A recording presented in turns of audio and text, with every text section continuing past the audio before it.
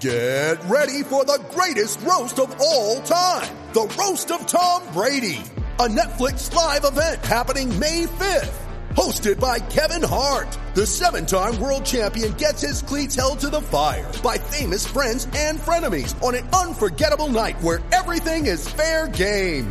Tune in on May 5th at 5 p.m. Pacific time for the Roast of Tom Brady. Live only on Netflix. Good morning. Welcome to the show. Julian DeStoop with you on this Friday morning. Hope you've got a big weekend planned. Plenty of great sport on. And you might be a bit tired this morning, but admit it, let's be honest.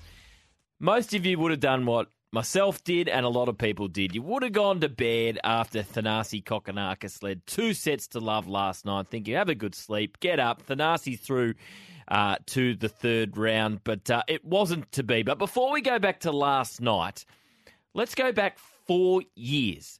This was Andy Murray battling a serious hip injury on the eve of the 2019 Australian Open. Not great. Sorry. So not feeling good. Obviously been struggling for a long time. I've been in a lot of pain for it's been probably about 20 months now. Still in a lot of pain, it's been tough. The pain is too much, really, and it's not something that I want to. I don't want to continue playing that way. I spoke to my team and I told them that, I can't keep doing this. Andy, does that mean that this might be your last?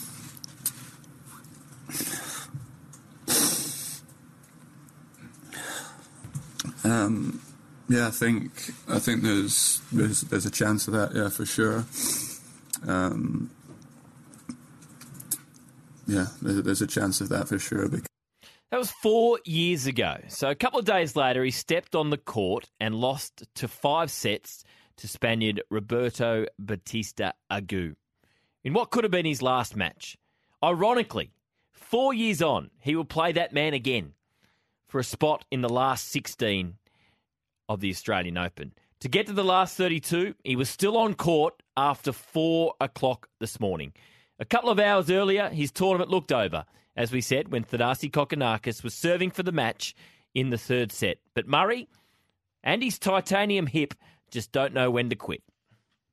He's had some memorable wins throughout his entire career as Andy Murray, but I'm not sure there'll be a more memorable early round win than this one.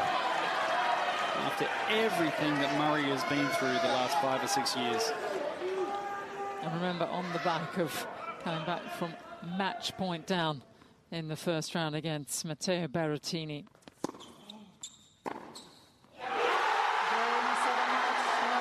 Murray is still the master. Simply beyond belief. Murray comes back and he wins 4-6, 6-7, 7-6, 6-3, 7-5. Remember the other day you mentioned a stat before after my match the other day, but I think now I'm outright the most matches coming back from 2 sets to love down, so I have done it before, I have experience of it, and I just rely on that experience and that drive and that fight and my love of the game and competing and my respect for this event and the competition, and that's why I kept going. I'm expecting a few tears from that young fellow, Thanasi Kokkinakis, as well, because he left it all out there. He played unbelievable tennis and was so close to victory, and I'm sure his team will be able to spin 1,000 positives from what he just showed here tonight, and he's set himself a good platform going forward in 2023. But What words can you say about this guy when everybody talks about why is he still putting himself through it? Why is he training this way? Why is he pushing his body to the limit? This is why. For moments like this.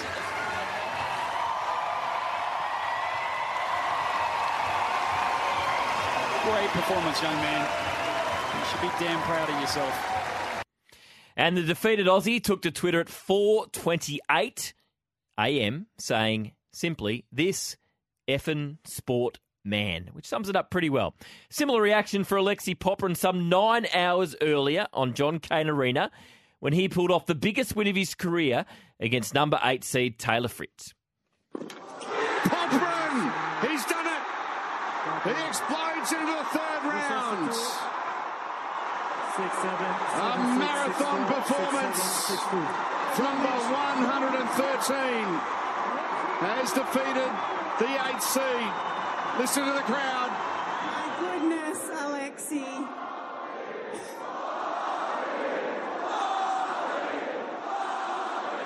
Oh, this win means so much to me. I had the toughest year last year. Didn't win many matches. I won as many matches this year as I won the whole of last year. And it's only January, so. And I was talking to some of your team, and we know the type of pre-season that you put in. How much of that paid off today? 4 hours of 26 minutes in the previous match. Today, 4 hours and 2 minutes. But how much did that pre-season just give you the belief today that you could win that match? Pre-season, I put my head down. I worked as hard as I possibly could. I don't want that feeling that I had last year ever again. And that I wrote down to myself in my head. And I'm going to keep working. I'm going to keep pushing. I'm going to try and keep going all the way, man. I love this feeling, and I want more of this feeling. I want you guys to have this feeling more. Man, I love you guys so much. Thank you.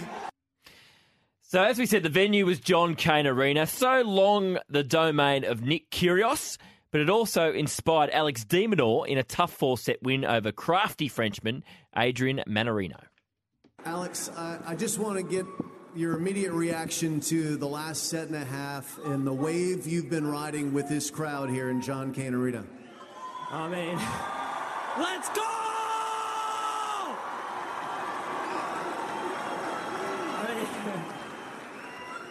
Geez, I enjoyed every second of it. It was a battle, but I wouldn't have been able to do it without you guys. You guys gave me energy. I was on cloud 9 for a whole set and a half, and that's all you guys. So let's keep this wave going. Thank you, guys. Let's keep it going. You may not know this, but I'm going to tell you, your next opponent is another Frenchman. Benjamin Bonzi has won a 5th set tiebreak, and that's who you'll face next. Thoughts on playing him in the 3rd round? I've had a couple battles with him. I think it's going to be an incredibly tough match, a lot of long rallies, but hey, if I've got you guys by my side, I'm sure we can get it going. So I'm going to recover, and you better believe I'm going to bring the energy come 2 days. So I hope to see you all out there. So de Minaur and Popyrin remain our local hopes, but if it's not to be, are your team Andy Murray? A 5-time losing finalist at Melbourne Park, and a man that hasn't always been everyone's cup of tea. Surly, yelling at his players' box regularly, but given what he's done with his body, the fact that 4 years ago he was done, pretty much thinking he was done in the sport, has he won you over?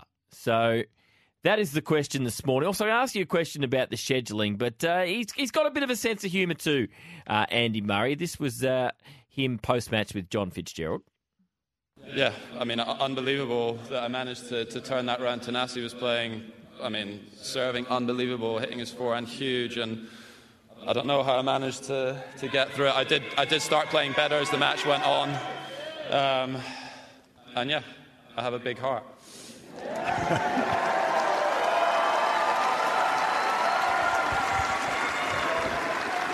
Well, Andy, if I may say, you have big everything, I think. I'm not sure my wife would agree. Well, we all can work a little bit blue after 4 o'clock in the morning. I think that's fair enough. So this is a captain's run for State Transport. Our people are your solution. Give us a call, 1300 736 736. Send us through a 40 Winks temper, 0433 98 11 16. Temper, a mattress like no other. So one, are you team Andy Murray if one of the Aussies can't go all the way, Alexi Popyrin or Alex de Minaur? And the scheduling, it was strange scheduling last night, where probably the three marquee matches were almost could have been up against each other. You got Novak Djokovic, and then you got the two Australians in action as well. Should they get to a point at a certain stage of the early morning where you say, this is just too late, we come back tomorrow? Or is it part of the theatre of the Australian Open? These matches only go to 3 or 4 o'clock if they're classics. They're not 3-setters. They're 5-setters that we all remember. You know, Leighton Hewitt, Marcus Baghdatis years ago went to about 4 o'clock in the morning. So is it ridiculous, or is it part of the theatre? It happens every now and then, and they're matches that we remember. Give us a call, 1300 736 736. Dom from Burwood's jumped on the line, wants to talk about the tennis. G'day, Dom. Yeah, couple of quick points. I think they should start the matches early, not 11 o'clock at 10 o'clock, because the issue is when the late matches run over and the games at night get pressed out. Also, to start a game at night at 8:30 and 9 o'clock is crazy. But the other thing, I think the players have been vindicated. Remember before the tennis started, they were saying the balls fluff up and there's going to be really, really long rallies. I think there was one game the other day, there was 70 shots. It was, that's right. I think that's had an impact. The rallies are just too long because the balls become too slow.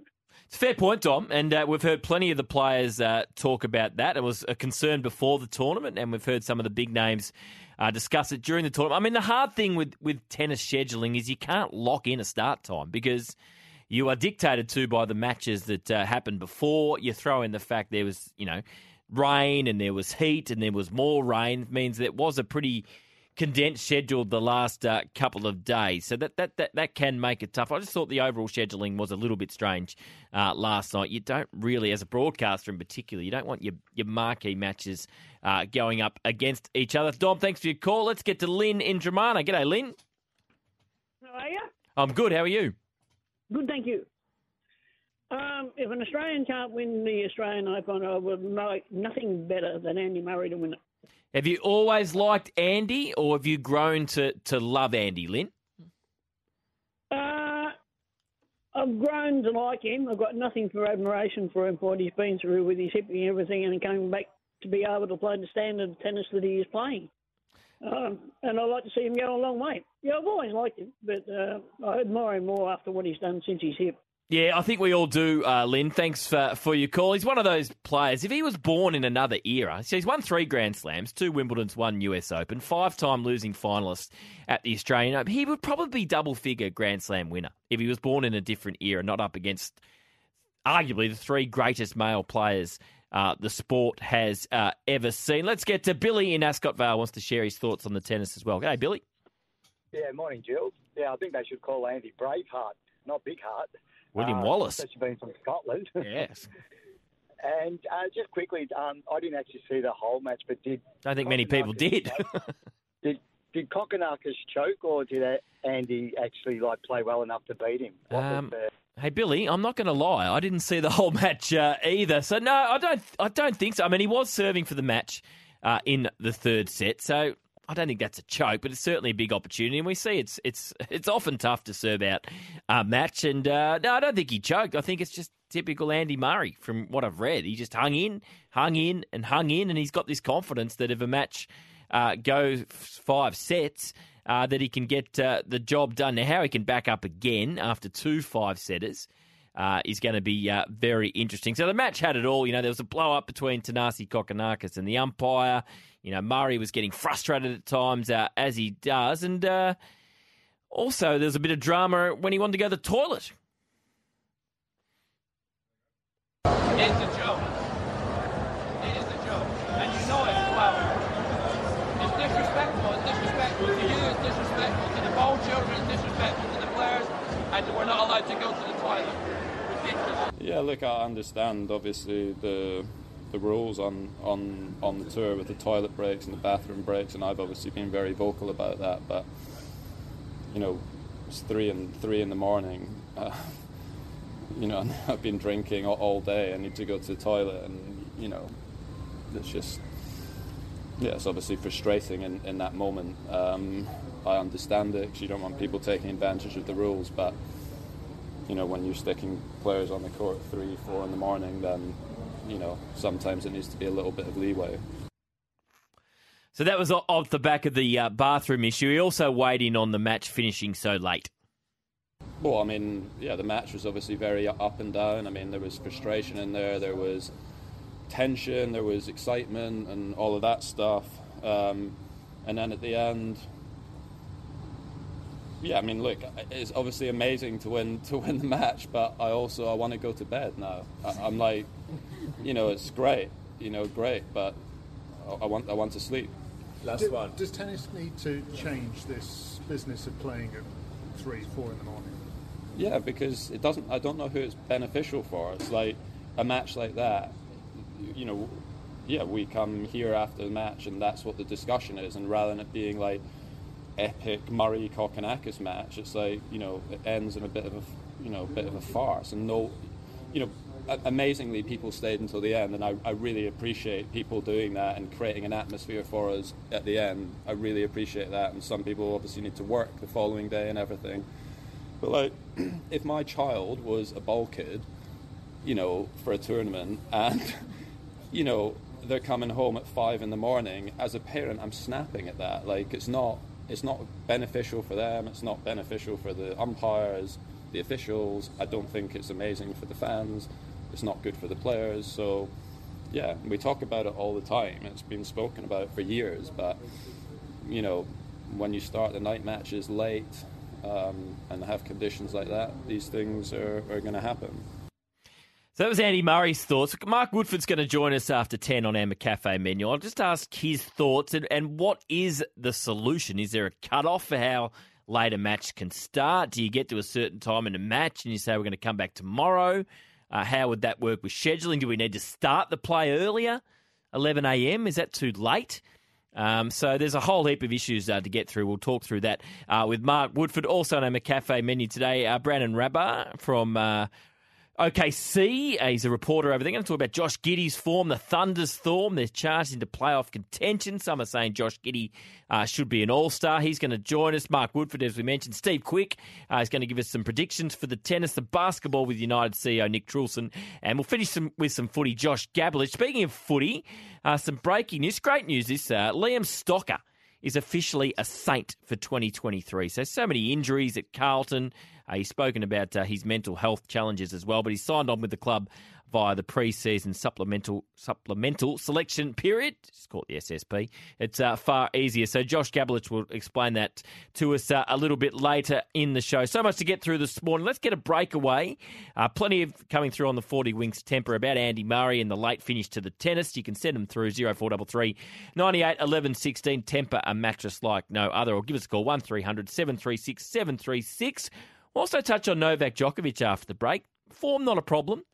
Couple of things bothering him at the moment. We'll go through that after the break on the Captain's Run for State Transport. Our people are your solution. Mornings on SEN. My situation with my injury is not ideal. I obviously don't want to go too deep into that, but I wish that some things were different with the way I feel with my leg, but it is what it is, and I have to take it day by day.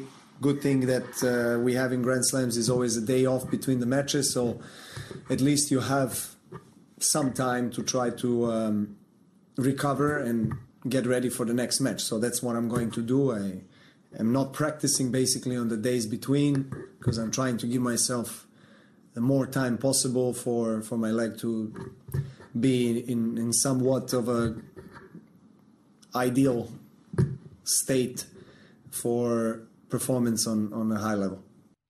So 4-set win for Novak Djokovic last night. He's through to play Grigor Dimitrov, the number 27 seed, tomorrow. Potentially then on course for a round of 16 match with Alex de Minaur if he gets through his next one. So hamstring's an issue. We spoke about that there. He won last night. But the big story, and drunken spectators are becoming a bit of a problem at this Australian Open. Cam Norrie, the British star, copped it 2 nights ago on one of the outside courts, late at night, sort of in the early hours of the morning. There were some drunk spectators saying some not overly friendly things. He didn't like it. He went to the umpire, and it happened again last night. And we know before the tournament, Craig Tiley warned people not to abuse Novak Djokovic. There would be repercussions if they did. But Novak, fair to say, got sick of a spectator continually having a go at him, and this is how it unfolded. You know who it is? The guy's drunk out of his mind. From the first point, he's been provoking. He's not here to watch tennis. He just wants to get in my head. So I'm asking you, what are you going to do about it? You heard him at least 10 times. I heard him 50 times. What are you going to do about it? Get him out of the stadium. Right. You know, and from the very beginning, guys that were under influence of alcohol was obvious. And I was grabbing my towel very close to them, and particularly one guy that, you know, you heard his voice various times tonight, was, you know, insulting me and provoking me and saying things that were not respectful at all. I tolerated for over 1.5 hours, almost 2 hours. And then I was giving signs to the chair umpire, looking at the chair umpire, looking at the guy. And I think the chair umpire, supervisor, whoever is responsible for handling the crowd should have done a bit more and anticipated me coming out to the chair umpire and looking like a bad guy, because this is how I'm going to look like now in the media and in the public, because I'm the guy that kicked out some other guy. You know, it's just unnecessary, because, you know, why should we as players be put in a position where we have to always react when it's been 2 hours? It's not been 10 minutes. You know, this is what I mind, and this is why I felt the need to go out there, because I had enough. You know, I can tolerate 5-6 times somebody telling me something, but then there is a limit, you know, and that limit was crossed. And then I stepped in and I asked the chair umpire, I mean, is he going to do something about it or not? And he did, and I thanked him. But I just feel like it's unnecessary for me or any other player to be put in this position after a long time that match is already going, or duration of the match is already been 2 hours. It's plenty of time for supervisor, chair umpire, whoever is responsible to react before a player. I think he's got a fair point there, Novak Djokovic. I mean, if everyone's hearing it, including the umpire or the match referee, surely they should step in before the player has to complain. I think that's a fair call. Strange crowds, tennis crowds, they do some strange things. We saw it at Wimbledon last year with Nick Kyrgios. We've seen it before in Australia. I just don't understand why people go to sporting events just to heckle. So I think he's got a fair point there, Novak Djokovic. Let's get to the news. There's been some great sport the last 12, 24 hours. We'll go through some of that and also read some of your 40 Winks tempers about Andy Murray and the late finish to the tennis. But here's Anna Pavlou in the newsroom. Welcome back to the show. Let's get stuck into the weekly review for Rover Mowers. Find your next mower at rover.com.au. So the biggest stories of the week, the 5 biggest stories, Australian Open, 4 days in, drama everywhere. And it started before the tournament when Nick Kyrgios withdrew. Yeah, obviously extremely disappointed. You know, I know you guys will all be wondering, you know, what's going on. So obviously I'm just exhausted from everything, and, you know, obviously pretty brutal. One of the most important tournaments of my career, and so it hasn't been easy at all. So without Nick, we need a new hero in this tournament. Alex de Minaur, probably the one we expected. He's through to the third round, as is Alexei Popyrin after that upset over Taylor Fritz yesterday. Popyrin right up on the baseline. He's going to have a crack. He gets the angle right. Fritz into the net with the backhand. Alexei Popyrin, you have been outstanding. Take a bow. The best match I've seen Alexei Popyrin play. What a battle. 6-7, 7-6, 6-4, 6-7, 6-2. In footy, plenty of injuries around, but certainly the big story this week concerns Taron Thomas at North Melbourne, charged by police with a single count of threatening to distribute an intimate image. Peter, the 22-year-old is facing a charge of threatening to distribute an intimate image. Now, this bombshell accusation is now in the hands of Victoria Police and the AFL's Integrity Unit. North Melbourne says it will counsel Thomas on behavioural expectations. The club has also revealed Thomas was pulled over by police while driving with a suspended licence during his Christmas break. It's a double blow for a young star earning upwards of $600,000 a season. And plenty of emotion on Wednesday when arguably the most important figure in the history of the AFLW so far, Daisy Pearce, announced her retirement. I'm still going to be an ambitious person, but I want to redirect some of that in other directions in my life, give a bit back to the family. I'm mindful to say that because I don't want it to sound like a family decision or that blame's probably the wrong word, but that I'm not pinning it on the need to go and be a good mum, because I feel like I've hopefully been able to do that anyway, but and it's not all been sacrificed from their point. Like, it's been hard work at times, but it's been an incredible journey that Ben's enjoyed and the kids have gotten so much out of as well. And in the NRL, the pay stoush is getting pretty heated. Media events are being cancelled. There's a threat of a strike as well. So they've been the 5 biggest stories according to us this week, thanks to Rover Mowers. Is there any that we've missed? Give us a call or send us through a temper text 0433 98 11 16 with any that we have missed. You agree, disagree, let us know. Upgrade to a Rover mower with a long 5-year warranty. Rover, a gardener's best friend.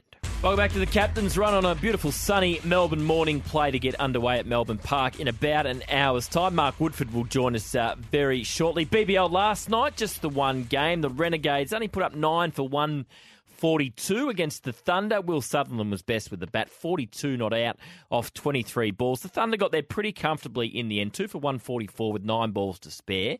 Matt Gilkes, man of the match, 74 off 55. Alex Ross, 42 off 22. And David Warner, 26 off 23. But it could have been a different story. So the Renegades had a debutant. His name is Corey Roccacelli. Now, if his nickname isn't Roland, everyone at the Renegades needs to have a good hard look at themselves. He got 2 wickets and over, including David Warner. Then Gilkes, I reckon he was on about 29 at the time, skied one. It should have been 3 in and over. But as they say, catches win matches and drop catches lose matches. And Fawad Ahmad dropped an absolute dolly. And top edge, could be a third in the over. Oh, no! No way. Fawad Ahmad drops the catch, the undroppable catch. And he can't believe it. And what could have been 3 wickets is still a wonderful 2, but... I was about to say, that is terrible batting. Yeah. And it was, but it's worse fielding. Pretty well summed up there by Mark Waugh. Gilkes said after the match when he was being interviewed as man of the match that he was already walking back to the pavilion. He thought he was definitely out. So one that got away there for the Renegades. They remain on 12 points with the Thunder in 3rd position on the table. 2 matches tonight. Strikers host the Scorchers and the Heat host the Hurricanes. So big matches coming up. It's getting tight. Top 2 have broken away, but then it's really tight between 5 teams looking for the last 3 spots in the finals for the BBL. As we said earlier in the first hour, Liam Stocker is now a Saint. He's been signed in the SSP. Now, he's on the run home last year. I think it was about November. He was just about to start training with the Saints. There'd been some interest from Essendon, and he spoke about what he could bring to a new club if he got an opportunity. Well, I think that's the strength, really. I've played as a forward, I've played as a midfielder, and I've played as a defender. I think the notion that I'm not fit enough to play AFL football's rubbish. I know I can run. I ran a 6:32k in pre-season, which is the equivalent of what most other midfielders are running as well. So from that point of view, I think if that's my main weakness, I've got that to a point where it's not as standout as what it used to be. But I think for the most part, my ability to lock down on players and beat them in a contest is what stands out across the ground. I think being in a contest more often is probably what suits me. Yep. But yeah, I'm willing to play that lockdown role if it means I'm doing a job for the team. I don't really mind. I think I'm an asset all over the ground. Yep. But also I think I'm an asset off the field now. No doubt. And, clubs aren't going to pick you up just because you're an asset off the field. Yeah. It's a silly notion to think that. But I think for the most part, I'm quite valuable for culture and I'm quite valuable in terms of the roles I can play.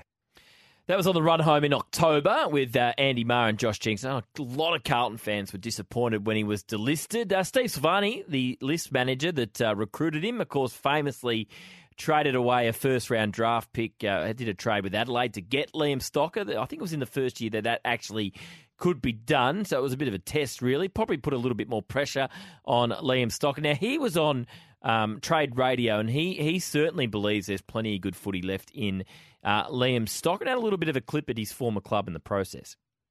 He basically been there 4 years. I wouldn't think it had been a real stable environment in terms of the change that's sort of happened there. I think he's had 3 coaches in 4 years. So from a development point of view, I'd question that.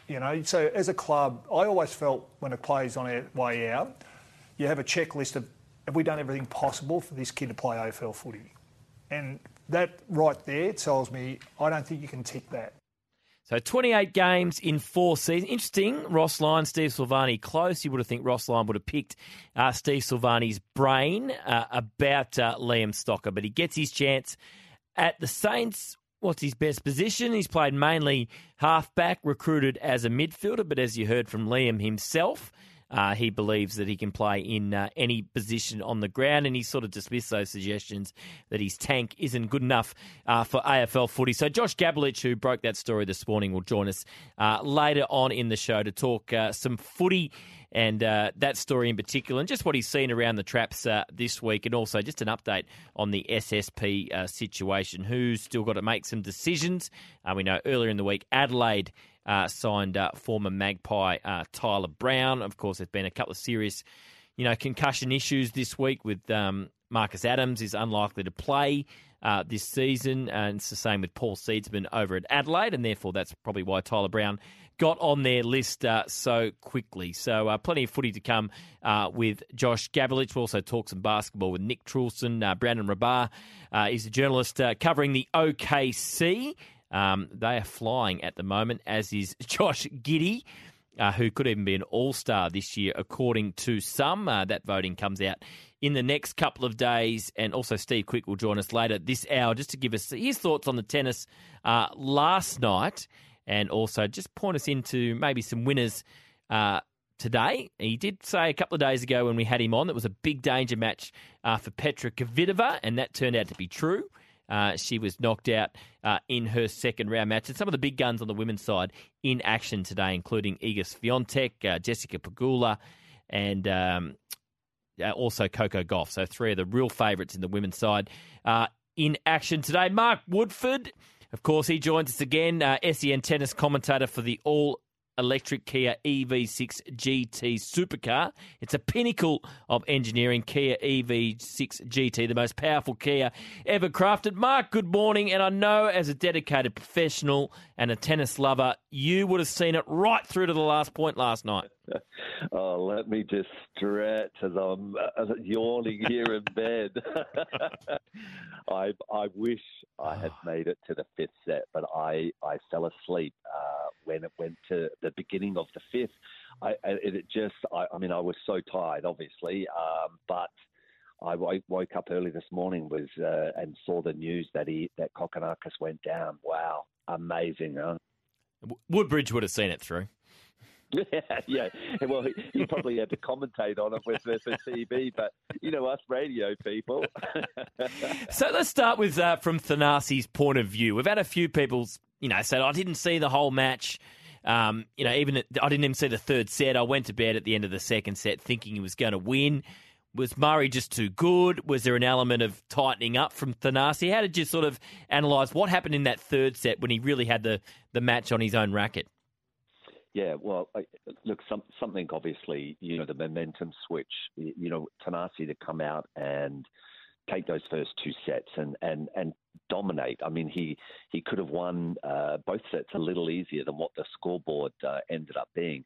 But there was a moment in that third set, it kind of switched around, and whether it's Andy Murray's body starting to awaken, look at a tough turnaround time for Murray after that first round match. But, whether Thanasi felt, only Thanasi will be able to answer it. And at the moment, it is probably very raw. He's, no doubt really ticked off that he ended up letting it slip through his hands. But at those moments, you've got to be able to, get over the finishing line. You've got to cancel these guys out in 3 sets. But it did switch around. Murray's body might have loosened up. There was one rally, I think he had to return 4 overheads of Thanasi and ended up winning the point. And it is moments like that a match, whether it's 3 sets or 5 sets, can turn it around. And I think that might have instigated, deflated Thanasi. It seems strange that it might have, because he was still, strongly in the lead. But I think it just started to chip away at him. And, once it got to that 5th set, I kind of was like, oh no, please, but the signs were there that Murray was going to win that in the 5th set. So what about Andy Murray, Mark? I mean, we played the audio off the top of the show 4 years ago at the Australian Open, before his first match. He was basically saying, this could be it. I'm in too much pain. I've tried everything. I can't keep going on like this. 4 years later, he's still winning 5-set matches in the second longest match in Australian Open history. I mean, it's phenomenal. It's breathtaking. And look, the send-off. Remember the send-off that they gave That's him right. at the Australian Open? Yeah. I think there was video tributes, players out on the court waving goodbye. And he's come back. Look, I think they maybe pulled the trigger too soon on the farewell there. I don't think Andy had necessarily made that announcement, but it was kind of, it went that way. But, it's resilience, patience, the surgery that he had to undergo. It does take a while to come back from. I saw him play in Adelaide 2 weeks ago, the first match that he played against Sebastian Korda. And I thought it was a sorry sight myself. And I actually was calling it on TV. So I just felt, look, this is going to be a tough summer for Andy Murray. I feel like this is the farewell for him. He just didn't seem to be, moving as well. And doesn't it look painful when he walks? Yes, it does. I mean, it looks like that he's in agony. But he says that he's fine. It's just developed that little role. And but I just did not forecast, the first round victory over Berrettini. Nor did I see him, winning against Kokkinakis. But there goes proves the point. You can never discount the great champions. Can he go again? Like 2 5-set matches, and now he plays Roberto Bautista Agut, who's a good player. I mean, how's he, a 4 a.m. finish, can he go again? Look, as I said, I did not think that he would beat Berrettini. I did not see his body rebounding to have enough in the energy bank to beat Thanasi. And you've just pointed it out. How does he respond? How does the body respond after 2 5-set matches? He finishes at 4 a.m. The Lord knows he's probably just climbing into bed now after all the media, the treatment that no doubt he would have had to undergo. I have no idea, but I tell you, the tournament organisers better be kind to him. I mean, I think they did help him with, giving him as much time before Kokkinakis. They're going to have to give him the best that they can schedule in order for him to have a chance against Bautista. We're talking to Mark Woodford, SEN tennis commentator. So whenever we have these finishes, 2 o'clock, 3 o'clock, 4 o'clock, it does generate a lot of debate. Is it ridiculous? Yep. Is there an alternative? I mean, what are your thoughts? What is the alternative to make sure this doesn't happen? Or is there not one with the fluky nature of Grand Slam tournaments with weather and scheduling and matches going longer than expected. Is there actually a way we can avoid these late finishes? I think the only way to avoid it is if the tournament gets together. They're one of 4 Grand Slams, and so the quartet, the 4 of them, obviously have ongoing meetings throughout the year, and they address certain elements, areas that might crop up, and I'm sure this particular scheduling concern will be tabled, and the 4 leaders will have an internal discussion, and maybe the outcome is they decide that matches can't go on the court by that maybe they have 11 p.m. cutoff. Yeah. Maybe it is a little earlier. Maybe they say we can't put matches that allow you to play past 1 a.m. because there is that health side, player health, which we know. There's been a lot of discussion over the last few years about the mental health of players and how they recover and still remain in the game. So, it's a hot issue. But don't these matches, don't they create so much attention and drama? And it's like the lifeline of Grand Slam tennis, these late finishes. It adds so much drama to the tournament. And, so there are 2 sides to it. But I think they're probably, I wouldn't be surprised, a move towards, just making certain parameters. You can't put matches on past a certain time. And, if it gets to 2 a.m., like the buzzer presses, and, we'll see you guys come back tomorrow. Yeah, I think that's a pretty sensible suggestion, I reckon. I think that's the only way you can try and avoid it. But as you say, I mean, they're not dud matches, these ones that go to 3 or 4. They're the ones that we actually remember down the track, if you think, sure. Leighton Hewitt, Marcus Baghdatis, going back a long way. Just on Novak Djokovic last night, I feel like he had a decent point. A, about the spectator heckling him, B, afterwards when he said, why do I have to bring it up? If the umpire's hearing it and the match referee can hear it, why am I the one that has to bring it up and look like the bad guys? He got a fair point there. Yeah, he does. And before I answer that, I will, if I can just revert back to the Murray match. You've got to remember also, back in Europe, it's a perfect time zone for the UK audiences. So all of Europe were up in the middle of the day, no doubt glued to the TV. So there's the issue as well of, do you balance it out? It might not be prime time here in Australia, but they're also, you've got to be conscious of the audiences that are overseas. So, that's something that the Grand Slams will tend to, no doubt. But regarding the issue with Novak, look, I was concerned. It's very difficult in our booth. If you saw the booth size that BP and I it's are pretty small. We've got like 5 screens in there. We're trying to keep track of, Popper and Demina and Djokovic is on, and it's just Bencic was out on court as well.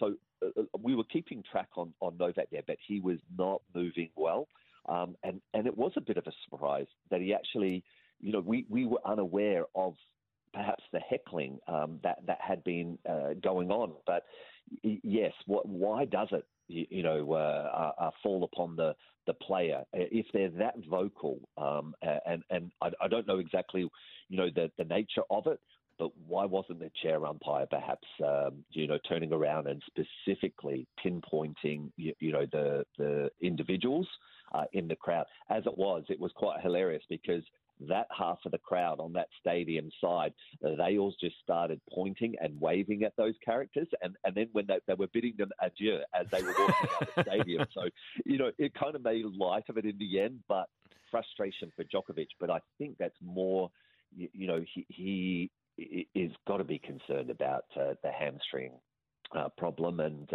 look, he got through, in a flash in that 4th set. So, I'd probably spent a bit of time on the table taking care of it because he's got a big match against Dimitrov ahead. Yeah, he's certainly concerned about it, and he said that afterwards. So with Novak under a cloud, no Alcaraz here, Rafa's out, Casper Ruud was defeated yesterday, Alex Zverev was defeated yesterday, there's no Kyrgios. Right. Is there a chance here for a Popyrin or a De Minaur or both to go pretty deep in this tournament? Yeah, you're writing the perfect script for us here in Melbourne at the Australian Open. Popperin, I mean, what an effort yesterday to take out Fritz and Alex. Uber professional. Proved his fitness and patience in that match. I think Alex probably was a little surprised to hear that his next opponent wasn't going to be Pablo Carreño Busta, which would have been a nightmare of a match for him. But, there is that section of the draw, not just for Alex, but as well for Alexei. So, they can go deep. They've got, different games. One is very offensive. And when he's lighting it up, he is super dangerous, which is Popperin. But you've just got that stoic defence of de Minaur, and he can go a long way as well. But look, on one half of the draw, there is certainly going to be some surprise players in the latter stages of the tournament. But what an opportunity to boost their careers. Absolutely. It's all set up beautifully, and some of the big names in the women's side in action today. Mark, thanks for getting out of your jammies and taking our call. Now go and have a couple of ski double-ups and get ready for a big day 5 down at Melbourne Park. I know I need a cuppa as well to get me going, but I appreciate the time, and we'll speak again soon. Look forward to it. Mark Woodford, he is a good sport and a great analyst of the game, and we've enjoyed having his company a couple of times here on mornings, and also the Captain's Run. That was for the all-electric Kia EV6 GT supercar, a pinnacle of engineering, Kia EV6 GT. This is the Captain's Run for State Transport. Our people are your solution. It's 4-day sale time at Harris Scarf. Hot deals on a wide range of homewares and fashion. You won't believe this. Welcome back to the show. Good news for cricket fans. Big Bash Nation is back tonight. So head to the app to catch the Heat versus the Hurricanes. Big game, vital for both teams tonight with Jason Matthews. And the friendly quick, Michael Kasprowitz from the Gabba. Coverage starts at 7 p.m. Eastern. Head to the Cricket Australia or SEN app to listen in. Let's get back to the tennis.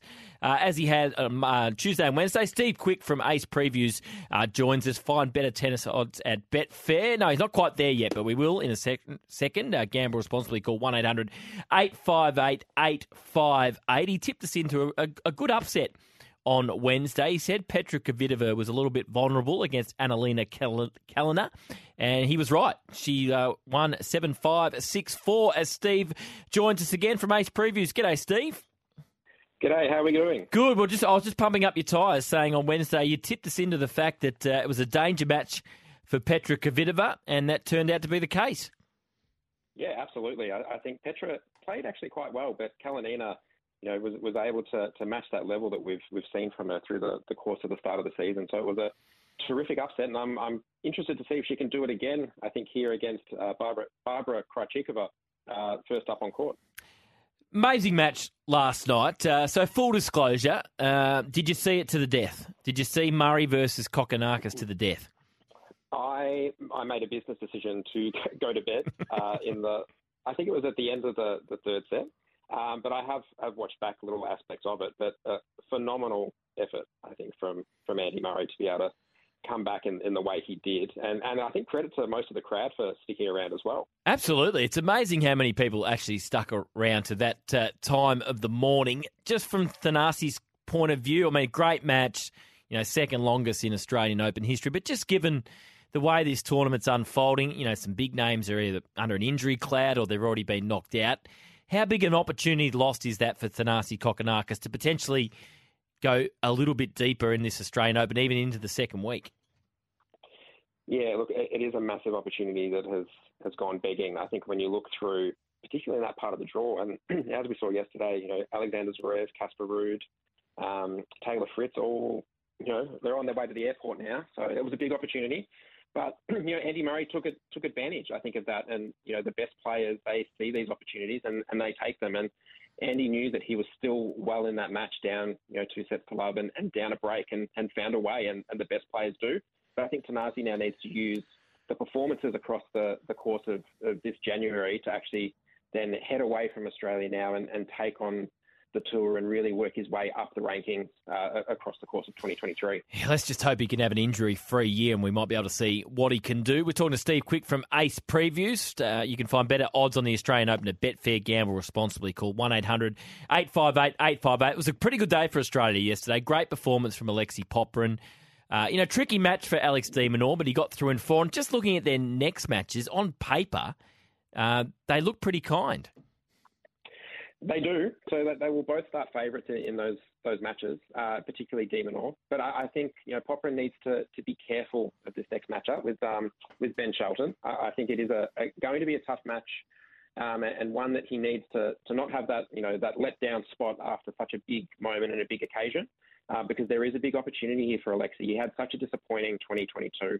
He's come in here. He's looked good in Adelaide. He's managed to find his way through that first round where he was struggling a little bit. This is his chance now to be able to look at maybe the second week of a Grand Slam. And I think the work he's done with new coach Xavier Malisse has certainly got him in good shape. And whatever it is that's working, but they need to make sure that they stay locked in for this next match because it will be a little bit tricky. Tell us about Ben Shelton. There's a lot of Americans still left in the draw. They've got a lot of players in the top 100 at the moment, but I can't say I know much about Ben Shelton.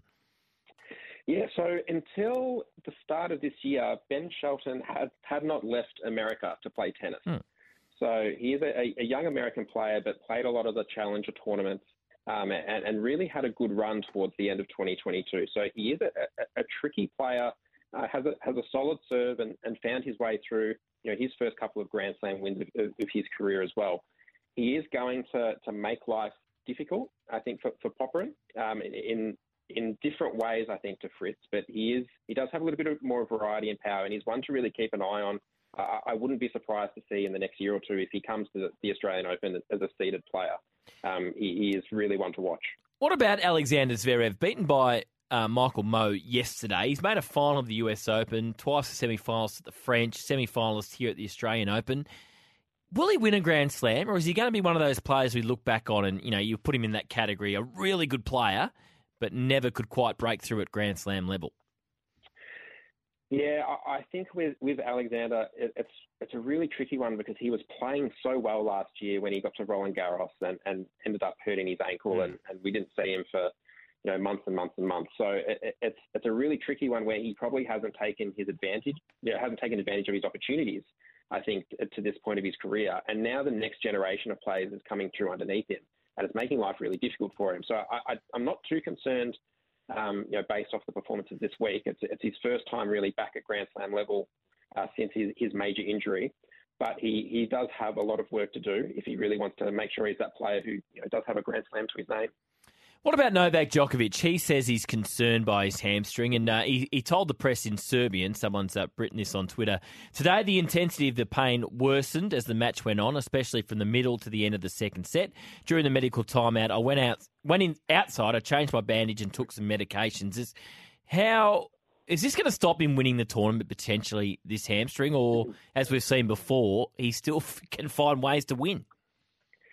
Well, I think that's the thing with Novak in particular. He has the ability to beat people when he's injured, and we saw that a couple of years ago. And sorry, excuse me.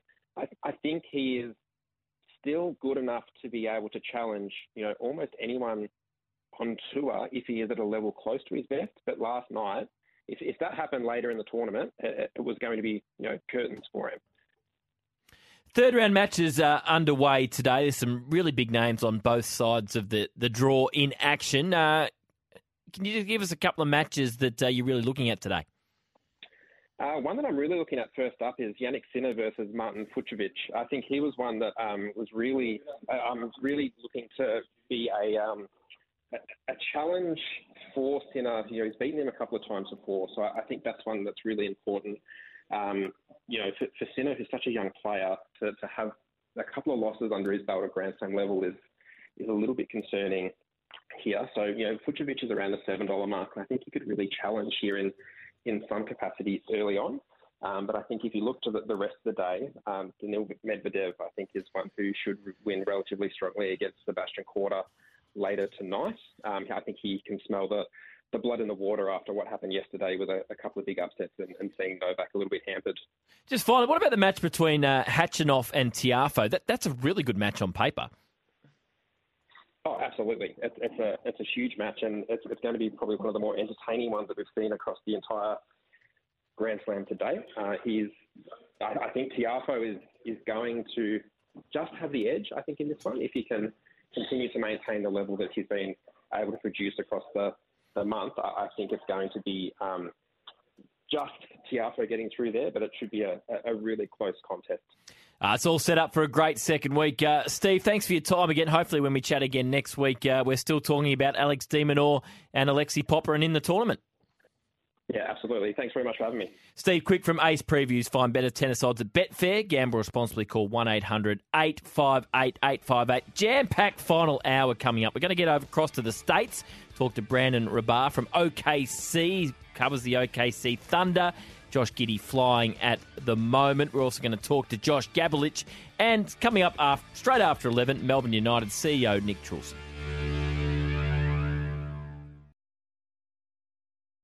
Welcome back to the Captain's Run. Big final hour coming up. Nick Trulson about to join us, Melbourne United CEO. Josh Gabelich will also talk some footy, and we're going to get over to the States and talk about Josh Giddey and the Oklahoma City Thunder with Brandon Rabar, who covers them, a beat writer for the Oklahoma City Thunder. But let's keep our basketball locally. Nick Trulson joins us from Melbourne United. G'day, Nick.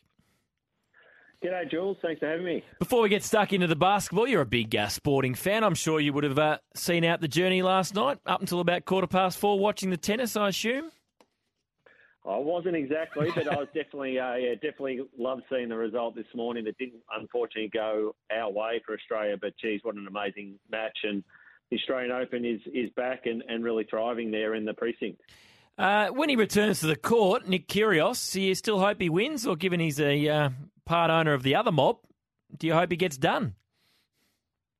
Oh no, we'd always want to see Aussies win on the big stage. So yeah, hopefully he recovers well and gets back on the court soon. It's been a great turnaround from the club, Nick, and you've got this long stretch of games on the road, but you keep picking up wins at the moment, and you've turned the season around. Currently in 7th place, but 13 and 12. The break is the third, 13 and 10. So it's been a great effort from the boys to dig in and get these wins on the road and really get the season back on track.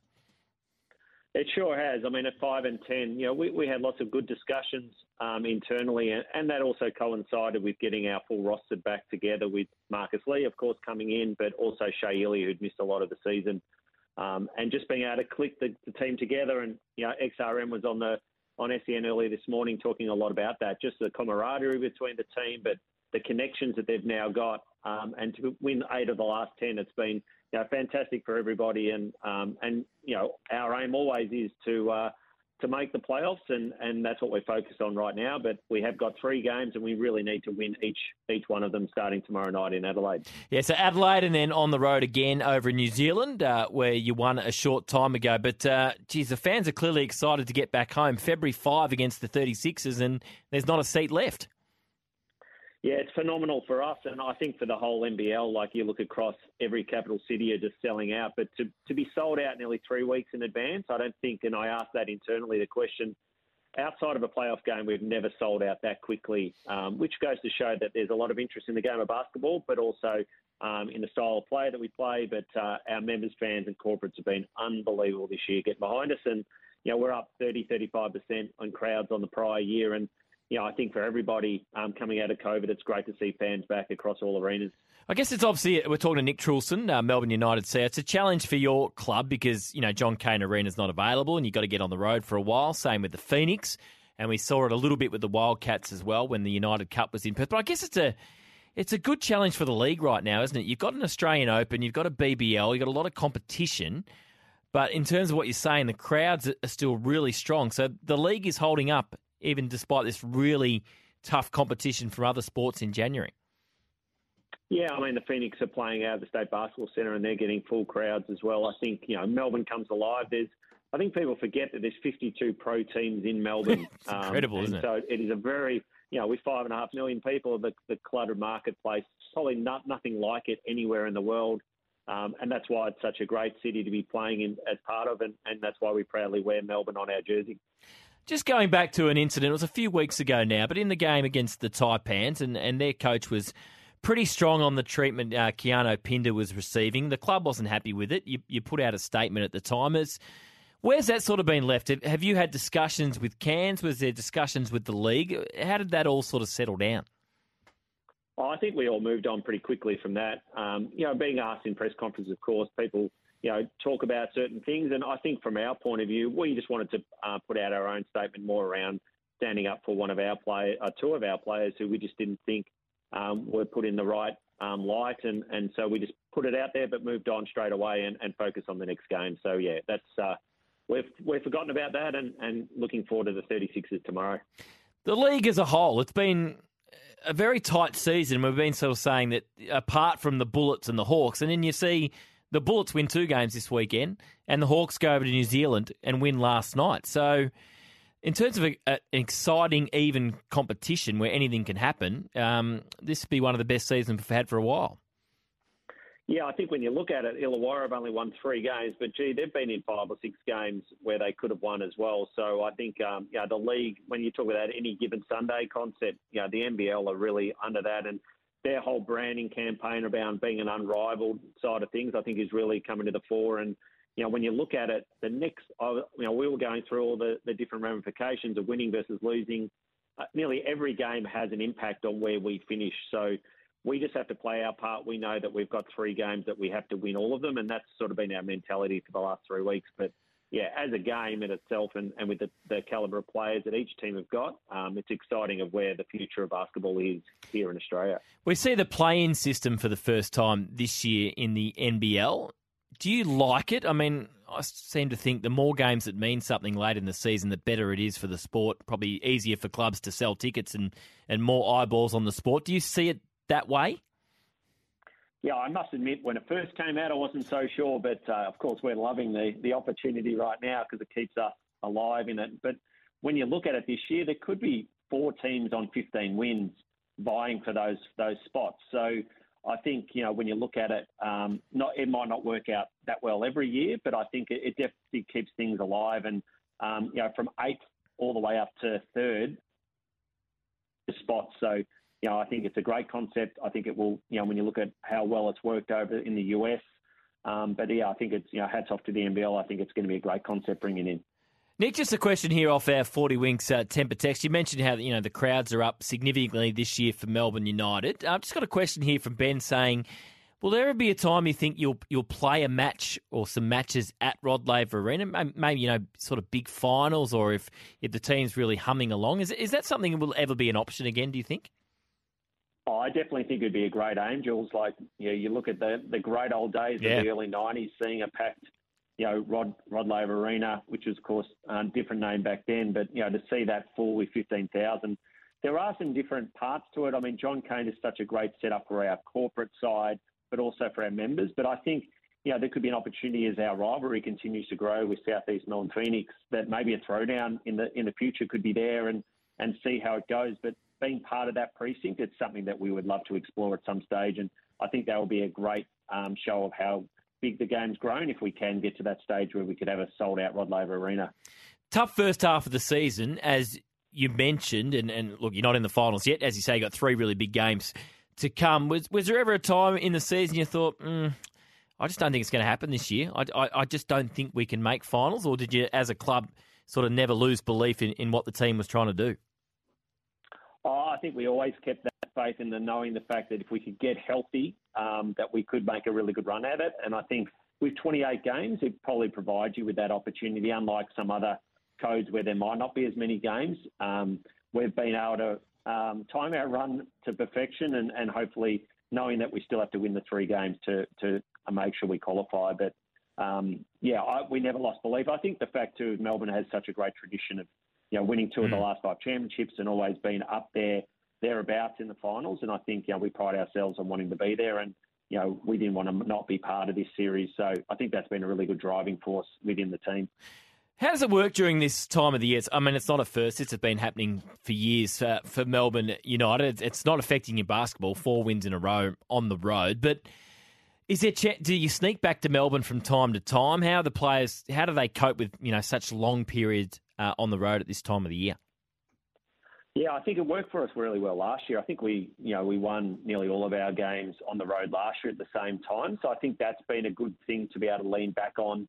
But we also know that, in between games, and right now we're quite lucky in the fact that each of our last 3 games are a week apart. So we do have the 5 days back in Melbourne, back at Hoop City, at our training facility where we can just zone in.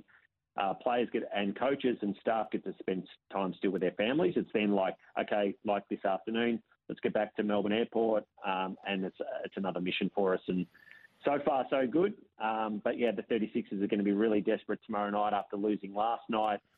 They can't afford to lose from now on in as well. So, as I said, it's a huge game for us. Great rivalry with Adelaide, and hopefully we can get back on the plane with win number 14 with 2 to go. But it's going to be a huge weekend for us. Nick, it's been a great fight back, and who knows, that sold-out game on February 5, everything could be to play for. Good luck in the next couple, and well done on selling that game out so quickly. We look forward to hopefully another United win on the weekend. Jules, thanks for all the support. Look forward to it, and look forward to speaking to you soon. Nick Trulson, Melbourne United CEO. It's been a great fight back from United. All sorts of problems at the start of the year, losing games, imports weren't working, but they have turned it around, and they're right back in the mix as we get down to the business end of the NBL. NBA, we're about halfway through the season. OKC, back in business. They're in the playoff hunt. Josh Giddey's playing as well as he ever has. So let's get over to the States after the break. Brandon Rabar is a beat writer for OKC. We'll chat to him about the Thunder and Josh Giddey's form after the break. Right here on the Captain's Run for State Transport, our people are your solution. Tomorrow's car is in stock today. Tech drive the Hyundai Tucson Turbo Diesel all-wheel drive. Mornings on SEN. This city will be in full-on footy mode once the tennis is done and dusted next weekend. I like the sound of this, not just because it's Essendon, but any club at this time of the year. This tweet, fair to say Mason Redmond is taking training very seriously, niggling and elbowing Jake Stringer in the back as his defender, which wasn't well received, to say the least, by Jake. A fight broke out, which players had to separate the two. Not condoning fighting. We like competitiveness at training. Brad Scott calmly watch on us. We welcome Josh Gabelich to the show, afl.com.au. Josh, Liam Stocker, you reported the news this morning that he's got a chance. He's been signed by the Saints. I'm not quite sure we know how good a player Liam Stocker is yet. What sort of role do you think Ross Lyon will have him penciled in for at the Saints? Good morning, Jules. Good to be with you. Yes, we've got another SSP, number 6 of the off-season, pre-season. Plenty to talk about in that space. But Liam Stocker gets another opportunity. He's been down there since December 5, since they went back for the pre-season, and he's obviously impressed to the point where they've pulled the trigger earlier than expected. So they've locked him in for the year. And in terms of role, I think we'll see him across half-back, whether that's at AFL or VFL level. I've seen him do a couple of match simulation sessions. I think we'll get a better indication in the next few weeks when they really ramp up these match sim and get into the practice matches in late Feb. But I think a roll across halfback, I mean, they're pretty well stocked there when you think about Jack Sinclair's coming off a sensational season where he became an All-Australian and the best and fairest winner for the first time. They've got Jimmy Webb, so they've got heaps of types in that spot, Ben Patton, Dan McKenzie, all those sorts of types. But he's got an opportunity, so that's what he was after. I mean, I think a lot of people were surprised when he was delisted in September last year, and even more were surprised when he didn't get picked up as a DFA and got overlooked in the national draft and the rookie draft. So I think a lot of not only St Kilda supporters but Carlton supporters are quite interested when the news broke this morning, and I think we'll hear from him in about half an hour or 45 minutes. So I'm looking forward to hearing what he's got to say, because he's been quite open about the mental health challenges he's faced since he was delisted. So I think it's going to be a press conference worth listening to. Absolutely. Just got one here from Dom off our 40 Winks tempo. He said, I'm not there, but people at Arden Street watching Match Sim have noticed the following delisted free agents involved: Ben Davis, Connor Downey, Nick Stevens, Louis Butler. Have they got an SSP slot North Melbourne, or are they just more likely VFL recruits? They've used all their SSP spots. So they used the last one on Liam Shields at the start of the window on December 5, but I believe some of them, and maybe all 4 of them, have signed with North's VFL program. I think they've been quite active looking at some mature age talent to play in the VFL. So a lot of clubs at the moment, I mean, I was out at Hawthorn yesterday, and Cal Brown was training with the main group at Hawthorn. They've had Patrick Nace train across the summer as well. So a lot of clubs are are topping up with 2 or 3 from their VFL program. But yeah, North don't have a spot at the moment because they've taken Liam Shields. So Tyler Brown, as you reported earlier in the week, stitched up by the Crows under the SSP. How many more are you expecting to get their opportunities in this period? We know probably the one that we're really interested in is Quinton Narkle down at Richmond, but how many others around the competition, or how many other clubs do you think will fill a spot before that SSP is over? Well, I'd expect Collingwood to fill a spot. I mean, they're looking at Oleg Markov and Oscar Steen. I mean, Oscar Steen probably makes more sense because he's a ruckman, 19-year-old who was overlooked in the draft. They've only got really 3 ruckmen on their list at the moment with Darcy Cameron, Mason Cox and Aidan Begg. So I don't know how they're going to go with that. I mean, there's obviously a lot of interest in Oleg Markov because he was a surprise delisting at the end of last year as well, and he was coached by Craig McRae and Justin Lippage during all 5 of his years at Punt Road. So that'll be one to watch. Quinton Narkle, as you said, is obviously probably the biggest name that's trialling at a club at the moment. But the one that came up this week, Jules, which interests me, is Darragh Joyce, who's gone up to Brisbane.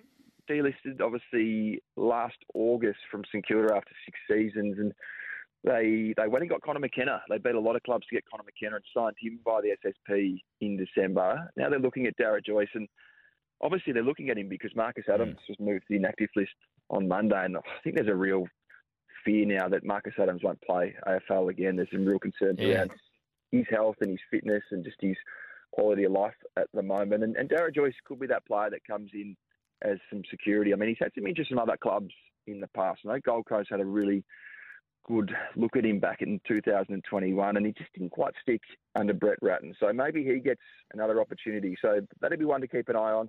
Freo, Jules, I'm not too sure if you're a TikToker. I hope you're not, given your age and you've got a couple of young kids. But hey, easy on the age thing, my man. But no, I'm not a TikToker. I'm not a TikToker. You would be, though, young and hip like yourself. No. I mean, I have a browse from time to time, but I'm not on TikTok. But there is a TikTok sensation trialling at Fremantle right now, Jules. What do you mean a TikTok sensation? We're not recruiting blokes off TikTok now, are we? No. They're looking at him for his football prowess. But I was told he had a contract to go across to Sydney for a marketing opportunity in December. But Fremantle came and invited him to train. So he knocked that marketing opportunity on the head. This is Sam Stubbs. He's a 25-year-old who played in the Waffle for Perth. He's a forward. He's really raw. Hasn't played too much state league football, but David Walls hasn't been afraid to go to the state leagues. We saw him go and get Corey Wagner in November. He got Liam Reedy, a ruckman out of Frankston. So just keep an eye on this one. They've got one spot. Liam Sarong, the brother of Caleb Sarong, is also trialling for that spot. So one to keep an eye on, but Sam Stubbs, TikTok sensation, trialling for an SSP spot. That sums up 2023, where we're at these days. Talking to Josh Gabelich from AFL.com.au. Now, I don't like reading things verbatim off the screen, Josh, but Ben Lyon, this is from our producer, about, so you've been, had a look at Melbourne. This is what he's written. Tell us all how good Jacob Van Rooyen is and how he will tear the competition apart this year. That is word for word. Gee, there's a lot of hype about this young kid. I know, we've got to be careful with the hype. This guy hasn't played an AFL game just yet, but I was down there on Wednesday. It was pouring rain, and there's a reason to be excited around Jacob Van Rooyen. I mean, there is just something about him. I mean, pick 19 12 months ago, didn't quite break through for a game late last season, and there were calls to play this guy because his form at Casey was really impressive. Kicked 36 goals. He had a bag of 6 one day and a bag of 5. But there were some concerns around his conditioning last year, and he's gone away in the off-season and pre-season and really improved his running, and he's added a few kilos. So just keep an eye on him. I mean, you can't expect him to come in and play every week in just his second season as a key forward. But if you go and watch him and match him at the moment, he's really exciting. Tom McDonald's come back, so there's going to be a real battle for some key position spots in that forward line because they really struggled there last year. I mean, Tom McDonald missed the second half of the year with that Liz Frank injury. He's only just come back into full training. And Ben Brown didn't have a great year. So they got rid of Sam Wiedemann. Josh Shackey's come in. It's going to be a fascination. But if I'm a Melbourne supporter, long term, I'd be very excited about Jacob. So he's not John Coleman. He's not going to come out and kick 12 in his first game, as some Melbourne fans seem to think. I think we've just got to be realistic on this guy. I mean, he's 19, Jules, but I would be excited. I mean, his form at VFL level in his debut season was great, and he's really built across the summer. So I'm looking forward to see how he goes in the practice matches, but I'll be keeping an eye on round one with him because I think he's definitely in the frame right now, but it is only January 20. I've had a few Melbourne fans throughout the summer, and I know that have thrown up the idea of Petty going forward? I mean, he did it really late in the final, took a good mark, kicked a goal. From what you've seen, is he just locked in as a defender again, or is that some sort of option for Melbourne this year to just try and spark that forward line up a little bit? At this stage, I believe he's going to play in defence. That's what I've been told. I mean, they've obviously got May and Lever down there with Petty. I think the belief is that they'll use Petty as a key defender, and who knows, if Jacob van Ruin comes in and plays, they've sort of solved that problem a little bit with him alongside a McDonald and a Brent Brown. He can probably play all three. So it'd be interesting to see what happens there. But Adam Tomlinson's up and he's flying. We can't forget him. He obviously was coming off an ACL, didn't get a really good look at it last year, was stuck in the VFL for a large part of the year, but he's going really well. So they've actually got a lot of options in defence. So it's going to be fascinating what they do because they need to find a key forward, I think, Jules. Ben Brown was the leading goal kicker in terms of the keys last year. He only kicked 30 goals. So it's been Bailey Fritchen and Cozzy Pickett, not much else. So it's going to be one to watch. Just a couple before I let you go. Hawthorn, the ruck battle's interesting. I really like Ned Reeves as a player, but he obviously had that serious shoulder injury. And they've brought in Lloyd Meek, who has come in to play more senior football. Who would have their nose in front there, do you think? Well, Ned Reeves has just come back from a shoulder reconstruction, so he's only a couple of weeks back into the main program. But Lloyd Meek has made a really impressive start to his time at Hawthorn. I know it's only mid-Jan, but looking forward to seeing how they go in some more match sim. I watched them train out at Latrobe Uni yesterday, and it was a really good contest. Max Lynch is the other one, but I think Sam Mitchell hasn't been afraid to play two ruckmen, so they could potentially play both. Obviously, one of them is going to have to get the lion's share of the ruck percentage, but I think Lloyd Meek, when you go and get someone, and there's 6, 7, 8 clubs, I think, that were really chasing his signature, and that did go down the deadline. It was one of the last deals. I think it was the last deal with Jay Gramere with a couple of minutes to spare in the trade period. But I think when you're selling a player and he comes in and has a really good pre-season, you're going to have to give him a really good look. So I think he would be in front at this stage, but there's still a fair bit to play out. We'll have to wait to see how they go in the match sim across February heading into round one. Yeah, I know Jared Healy's a big fan of Lloyd Meek. The Bulldogs, where's Adam Treloar at? Well, a little bit of a concern, Jules. I mean, there is still 2 months to go between now and their first game of the season against Melbourne, but he hasn't trained with the main group yet. He had ankle surgery back in September. He had a little ankle issue that was sort of nagging away in the second half of last season. There was a hope he'd almost be back to full training by now, but it's just dragging a little bit. So I think we'll know a bit more in the next week or two around him, and there could be some concern around his availability for round one, but there's still enough time. But the worry is when you miss so much of the pre-season, you're playing catch-up, aren't you? So just the one to watch. Hopefully he gets back, but he didn't train when I was down there out at Braybrook on Monday. But the good one was Sam Darcy back, Jules. He obviously didn't train any of last year's pre-season, missed the pre-Christmas block, but he's back with the main group. So that's a big one because I think he's a real chance for the rising star when you think he's still eligible. Played those 4 games late in the year. So he'll be one to watch heading into the round one. Exciting talent. Do you think he plays back again this year? I think so. I think it's going to be one of the good talking points in terms of selection heading into round one is what they do down back, because they obviously went and got Liam Jones as a free agent. Alex Keith was in and out of the team late in the year. Ryan Gardner's become a lock.